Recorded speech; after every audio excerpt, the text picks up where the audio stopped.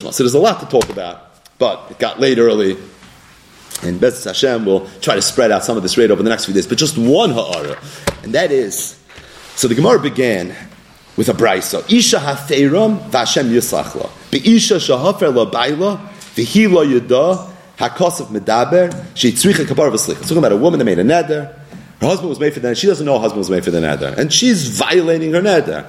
The halach is that even though really the neder is not a neder, still she needs kapara, and the reason she needs kapara is because in her mind she had a machshava to do an aveira. Rabbi Yosef Engel in his Gilyonei Hashas, right here on this Gemara, brings from a sefer that we quoted a few times in the end of Masechtas Nedarim, the Beis Shmuel Achron. Rav Shmuel Falkenfeld, the brother of Rabbi Yosef Atzadik, the Edom of the Noid of Yehuda,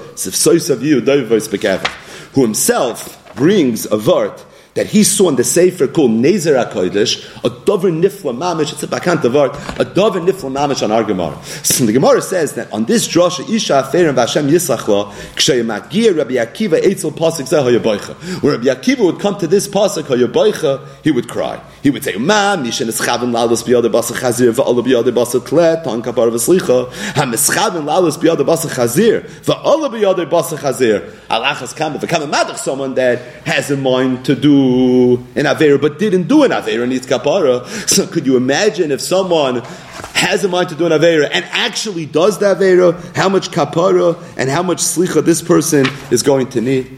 So the Sefer Nezer HaKodesh asked the question that everyone's bothered with, and that is, why was Rabbi Akiva so moved to tears when he saw this Gemara? We mentioned Rabbi Akiva is always laughing, and Rabbi Akiva is so stoic, and Akiva nichamtanu, and yet when it came to this, somehow this moved Rabbi Akiva. So he said as follows. He said, we know that the Asara Arugei Malchus that were killed post Churban Bayis Sheni came to be mesakin the Chet of Mechiras Yosef.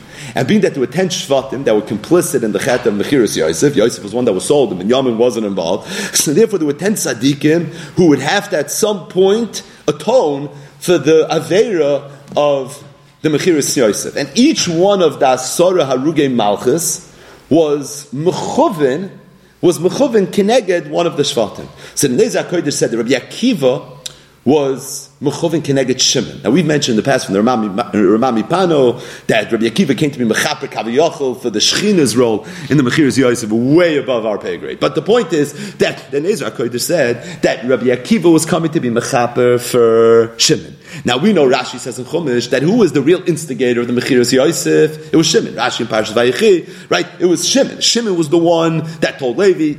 He was the instigator, but really Shimon was the one that instigated the whole Mechiras Yosef. Rabbi Akiva knew that he was a Gilgal of Shimon, and he knew that meant that at some point he himself was going to have to atone for the role that Shimon had in Mechiras Yosef, which meant that it wasn't going to be good, and he was very, very worried about it.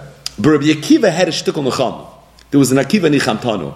The nechama was that after Yosef, the brothers have this exchange, and the brothers come and they bait mechila. So what does Yosef tell the brothers? He says, no, you have nothing to worry about. He says, why atem chashaftem l'ra?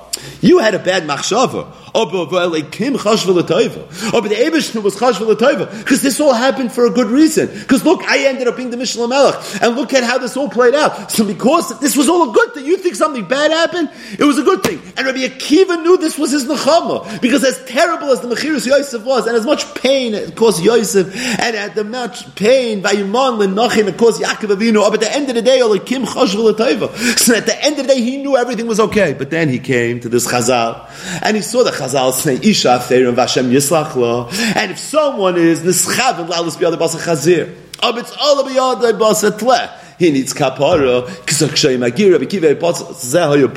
because he realized that even though it's true, and because of the atam chashaftem l'ra, you and the schab and that in of itself is going to require slicha v'kapara, and for that I understand that kachava Rabbi Akiva was shalcha kashem mishal kulan, and Rabbi Akiva's death is mamish. It's the spitz of kach ol lefana b'machshava to create roba midas adin v'chula. But the bottom line is that that's the background to this, and that's why Rabbi Akiva himself that came to this, because he understood that his saving, what was going to help him, was this idea that at the end of the day, Elikim Chashva L'Toiva. But when he realized that when it's Atam Chashaftam L'Ra, even if it's Elikim Chashva L'Toiva, still you need kapara. So that's why Rabbi Akiva, when he came to this pasuk, he used to cry.